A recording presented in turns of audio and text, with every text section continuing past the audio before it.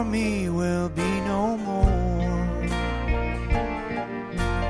Guide me gently, safely o'er to thy kingdom shore, to thy shore. Just a closer walk, just a closer walk with thee.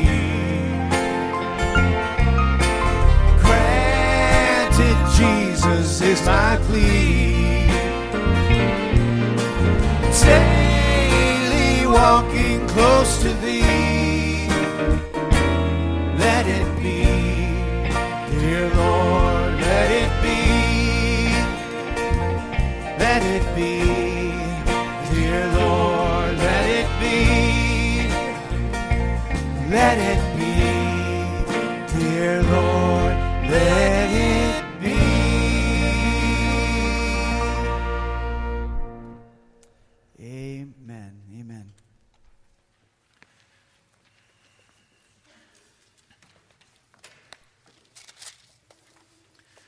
Well, it's a pleasure to be here with you this morning and to follow in Pastor Mike's well-worn path back and forth every Sunday between Lake Forest and Highland Park. I was thinking while I was driving up here, I got my driver's license, of course, when I was 16 years old, and at that point I had already been on staff at a church for about a year as music director of Grace Church up in Kohler, Wisconsin, and so I think with the exception of an emergency room visit a couple years ago, this was my first time sort of out and about driving around on a Sunday morning. And I saw all sorts of interesting things, including my wife running to the store. And so thanks for the new opportunity this morning. Last year, a close friend of mine from grad school was getting married here in the Chicago area. And his dad was kind enough to invite me to a bachelor party golf outing that was happening the day before the wedding. And a couple of weeks in advance, he emailed all of us the foursomes for the round, and I'm reading through the list, and I come to the foursome that I've been assigned to, and I see all the names, Kay and Gresham, the two family names of the groom, Lemieux, my name, and then Crenshaw. And I thought, well, Crenshaw, that's an ironic, famous golfing name. Only later I realized that my friend's dad was indeed a lifelong friend of two-time Masters champion Ben Crenshaw. Now, on one level, I was not intimidated to be in his presence. I'm about a foot taller than he is, about 50 pounds heavier, and 30 years younger. So if we were using our golf clubs to joust or something like that, I would have dominated him for sure. However, once we stepped onto the golf course, I knew that I was toast. Now, normally if I were playing in an event like this, it was team play, and you don't want to let anyone down. So I would have made it out earlier that week to hit some balls, and I would have shown up 30 minutes early to spend some time on the practice screen. You don't want to make a fool of yourself in that situation. But for some reason, at that time, I felt compelled to go out there and practice again and again in the days leading up to the event. It was kind of a strange phenomenon, right? Nothing I was going to do was going to impress Ben Crenshaw. It wasn't like he was going to say to me after the round, "Boy, Nathan, playing against Tom Watson in the '84 Masters was tough, but that was nothing compared to today." But for some reason, I felt compelled to step up my game. And in our scripture passage this morning, we're spurred on to greatness in that same way. Except not only are we performing in front of one legend, in front of someone who we look up to and admire, but we're performing in an entire stadium full of them. And not only are we playing a 4-hour round of golf, but we're running a super marathon, a race that in some of our cases takes years and years and even decades to complete. And I'd like to read our 3 verses once again for us this morning from Hebrews chapter 12, where we read, "Therefore, since we are surrounded by such a great cloud of witnesses, let us throw off everything that hinders and the sin that so easily entangles, and let us run with perseverance the race marked out for us. Let us fix our eyes on Jesus, the author and perfecter of our faith, who for the joy set before him endured the cross, scorning its shame, and sat down at the right hand of the throne of God. Consider him who endured such opposition from sinful men, so that you will not grow weary and lose heart. Would you join me in prayer? Lord, we pray now that you would send your Spirit to work in each of our hearts and minds through this, your holy word. We thank you for it, and we pray that it would be life-giving and life-changing now through our time this morning. And we pray this in Jesus' name. Amen. Well, the analogy of a race, as you probably know, is found throughout Scripture. Paul uses it as one of his favorite images, and it's often much to my chagrin, since I really hate running, and I constantly have to read about how the Christian life is so much like running a race. And I think, the farthest that I've probably run in the last 10 years is from the garage to the curb in order to get the garbage can in order to avoid freezing to death in the winter. But the Bible is saying, if you are a Christian this morning, then you are in this race. Your life is like a race. And your race is taking place in this giant stadium filled with people. But the spectators aren't just lazy bums who are there to watch. It's not like when I go to a football game and I'm lounging there with my giant pretzel and cheese dip. No, these spectators have already run the race. They've led the way. And if you want to know who some of them are, all you have to do is page back to Hebrews chapter 11, where we get a big list of them. So it's Abraham and Noah and Moses, all these heroes of faith. And they're described as a cloud of witnesses who are surrounding us while we run. But what's the point? What good does it do for us to know that they're all in the stadium while we're running the race? Well, I don't think that the reason is so that we'll know that our dead friends and relatives are looking down on us and watching our every move. And it's certainly not telling us that we're supposed to be communicating with them in some way. For instance, my grandma died this past Thanksgiving holiday, and I would consider her to be someone who ran her race particularly well. She's a kind of hero of faith in our family. But I'm not really sure that she's sort of looking down on me and keeping tabs from me from up in heaven. And to be honest, I might be embarrassed if she were doing that. The emphasis here is not on the witnesses watching me, but on me seeing the witnesses, so that I can say, hey, these guys all did it. Look around. They all ran the race, and so can I. They made it to the finish line, so I can too. Have you ever thought to yourself, if I can't be a better Christian than this, I might as well just quit. Why do I even bother? Well, the message to you this morning is that we're surrounded by thousands upon thousands of witnesses whose lives testify to the fact that it's worth it to stick it out. It's worth it for you to finish your race. In preparation for a trip that my wife Julie and I are taking this summer, I think I can now safely say that I have read all of the guidebooks on Italy that have been published in the last 3 years that we have at the Highland Park Library. And the other week I was there to check out a new guidebook that had just been published. It was the Fodor's Essential Guide to Italy, which is just another way of saying it's the concise guide, the abridged version of the bigger book. And I kind of poo-pooed it when I first saw it and thought, I want the real thing. I don't want this pocket version. But I checked it out, and I went home, and I read it, and my opinion began to change. And the premise of the guide is there's lots more that you could know, but if you can master this material, then you're going to be fine.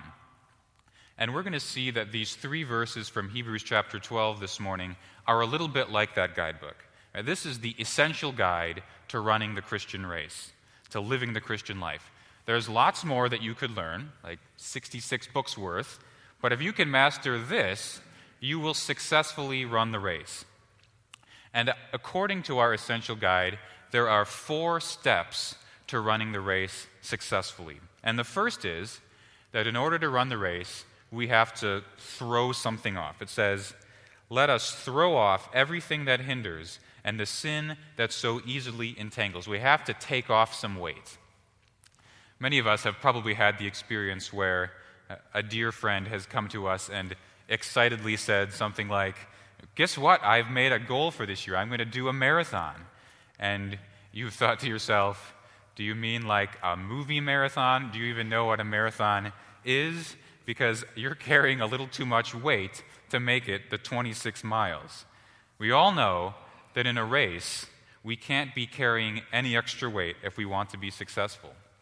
Ancient runners, of course, took this principle to the extreme by taking off all their clothes before the race.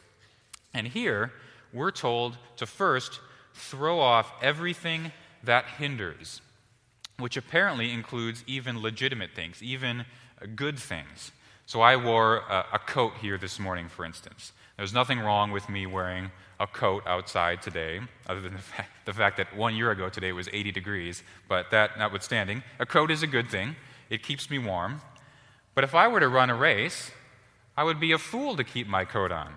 And the reason is, the good is often the greatest obstacle for the best. It's a phrase I once heard a preacher say, the good is often the greatest obstacle for the best. What good things are holding you back this morning? What legitimate things are preventing you from pursuing something with even more eternal significance? One obvious example might be television or some other kind of technology, which can be a good thing in moderation. Julie and I are planning to relax tonight after a long weekend by watching a movie. But if that's how we spend every night this week, well, it might get in the way of doing something more important. What are the good things that are getting in your way? Is it entertainment and television? Is it money? It could even be a relationship. Well, we're told to throw off everything that hinders. There's also a second thing that we're supposed to throw off. Throw off everything that hinders and the sin that so easily entangles. It's a phrase that's not found anywhere else in all of Greek literature. So the author makes it up just for us. And it's another athletic metaphor. Sometimes when I'm at the gym and I'm riding the stationary bike, and during the winter I'm wearing like these athletic wind pants, and they're a little too loose by the ankle, and they keep getting caught in the pedal mechanism. And he's saying, sin is a little bit like that. You just keep getting more and more wrapped up in it unless you rip it out of there. Or you might think of a carnivorous plant where a fly is attracted to a certain smell or to a taste. And as soon as that fly indulges himself in what at first seems so appealing, he gets trapped in there. And in his little fly brain, he thinks, whoops, bad idea, let's start trying to get out of here. But the more he struggles, the more he gets more and more entangled. And at some point, he thinks, this really isn't so bad after all. Sure, I can't escape, but I've got all the good stuff I want right here in this plant, all the sweet stuff I can eat and drink. I'm fine with this life. Except, of course, that before long, the plant has closed completely around him and left his body without life. It's a terrifying image. Perhaps some of you are in the struggling phase this morning, struggling with sin, trying to get out. Or perhaps you've already given yourself over to it and said, what's the point of fighting anymore? I'll just let this run its course in my life. We each have different sins that entangle us. It might be envy or laziness or pride. I think addictions are one thing that's a particularly powerful example. During this past year at Men's Fraternity, we've had 2 experts who have come and talked to us about sex addiction, particularly related to pornography, and about how the addiction basically reprograms your brain to fire in a new pattern that responds to the addiction rather than to reality. It's because the deeper into sin you get, the more and more it entangles. And the point here this morning is that all of that stuff needs to be stripped off. You have to take off the weight if you're going to finish the race. In some cases, that might be as simple as unzipping my coat and setting it aside and off I go. But for many of us, it's a much more radical divestment. Just as ancient runners were prepared to strip off everything in order to compete, so some of us this morning have to strip our lives radically of sin, or we're just not going to make it. Well, second, in order to run the race successfully, we have to follow the right course. I saw a story from last fall where a man who appeared to win the Sioux Falls Marathon was disqualified for running the wrong course. The story says this: 37-year-old Alec Naiku of St. Paul registered for the full marathon and crossed the finish line first on Sunday. But his time broke the race record by 25 minutes, and race officials determined that he had only run the half marathon. 2 races followed a separate but sometimes overlapping route through South Dakota's largest city before ending at the same finish line. Naiku calls it an honest mistake. He said he was confused, not trying to cheat. Well, we each have a specific course that's intended for our race. The text says, "Let us run with perseverance the race marked out for us." And you might think, well, of course I'm going to run my own race. What other choice do I have?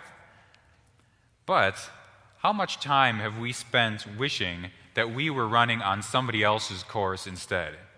You might say, I don't really like the course I'm on. This other guy, his course seems to be easy and it's nice and flat and takes him past all sorts of beautiful scenery, but my course has all these twists and turns and it seems to be uphill the entire way. Well, God has designed a course just for you. You may not be able to finish my course, I don't know, but I know you can finish yours because God has set it up to lead you to the finish line. And because God has set up a course just for you, you can know that when you reach the finish line, in other words, when your life is over, you can know that you've ended up exactly where God intended you to be. He set up your course. Trust Him and run that course to the end. Third, in order to run the race successfully, we have to focus on Jesus. It says, "Let us fix our eyes on Jesus, the author and perfecter of our faith." And the word there literally means look away to. We have to look away to Jesus.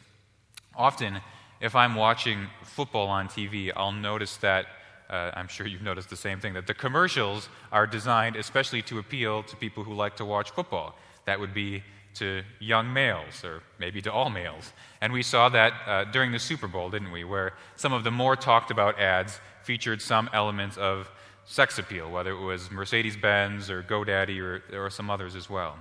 And if my wife Julie is in the room with me when an ad like that comes on, often she'll say something like, "Look away from the TV and look at me instead." And that's basically what we're told to do here. Look away to Jesus.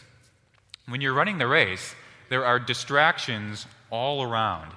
And as we already mentioned, some of them are sinful, but not all of them are. For instance, notice you're not told, fix your eyes on the spectators that are there in the stadium. We know they're there. We know that their success in the race is an encouragement for us to finish, but we're not supposed to fix our eyes on them. We're supposed to fix our eyes on Jesus. Look away to Jesus, who we might picture as standing over the horizon, just beyond the finish line. And not only are we supposed to look generally in his direction, but we're told in verse 3 to consider him. Consider him. It's a word that comes from the world of accounting and careful calculation. Consider Jesus. Think carefully about him. And specifically, we're supposed to consider 2 things about Jesus.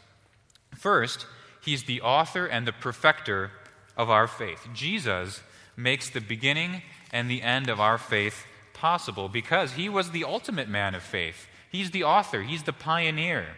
If you want another athletic image, he's the champion of faith. He leads the way in obeying God the Father perfectly. He's like our pace car. If we follow him, we'll stay in line. But he's also the perfecter of faith. Jesus has already run the race before us. He was the first one and the only one to complete the race perfectly. He forged the path. So if you want to know what it looks like to run the race successfully, look at Jesus, the ultimate champion. But Jesus is more than just an example. What good does it do to have an example that you can never hope to follow yourself. That would be like me riding along with Ben Crenshaw in the golf cart and watching him play, and then at the end of the 18 holes, him handing me the clubs and saying, "Good luck, now it's your turn." I mean, I might play a little bit better based on his example, but I would still lack what's most important, the skills to be a scratch golfer. Well, Jesus hasn't only given us an example of what it looks like to run the race. He has been seated at the right hand of God the Father, and he empowers us to do it. His power works within us. He will not let us down. He wants us to meet him there at the finish line. But he's not standing there at the finish line just kind of hanging out, schmoozing with the sponsors and sipping on Gatorade. He wants to be engaged in our race. He wants to offer you the power to finish, the power to live a life of faith. But you have to fix your eyes on him, turning aside from all the distractions.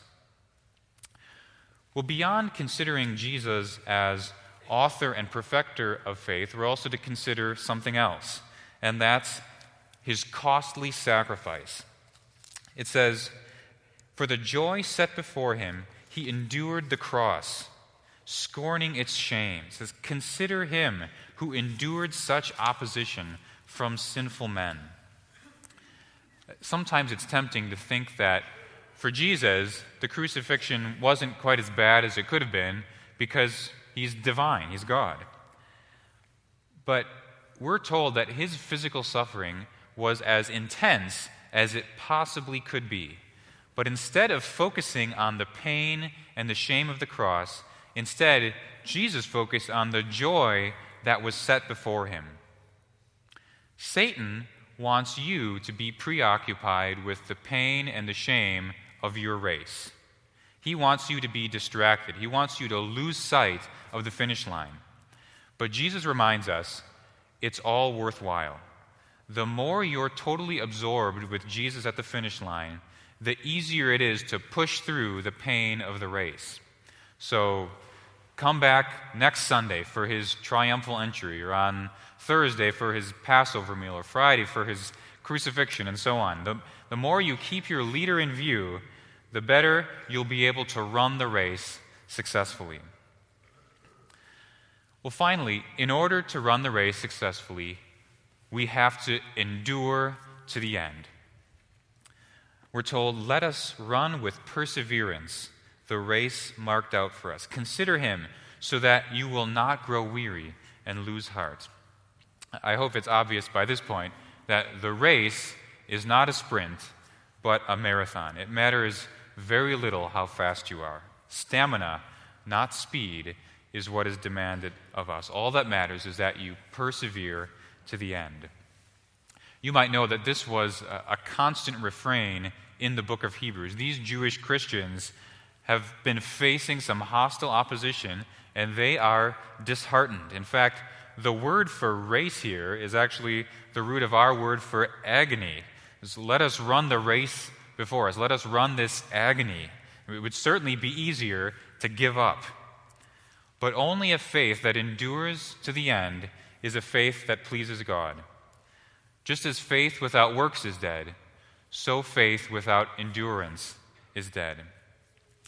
Now, sometimes when we think of enduring, we think of things like, I've got to endure 2 hours at the opera, or I have to endure another losing season with the Cubs, something like that that's totally passive, where I just have to sit back and take it.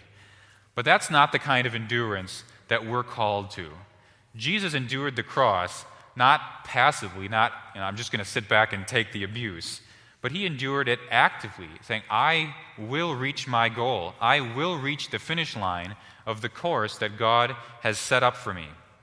And our endurance needs to be like that. It's day after day, a firm resolve to make it to the end no matter what. Evangelicals, unfortunately, often paint a picture where a person makes a decision for Christ, and then we say, have a nice race, we'll see you at the finish line.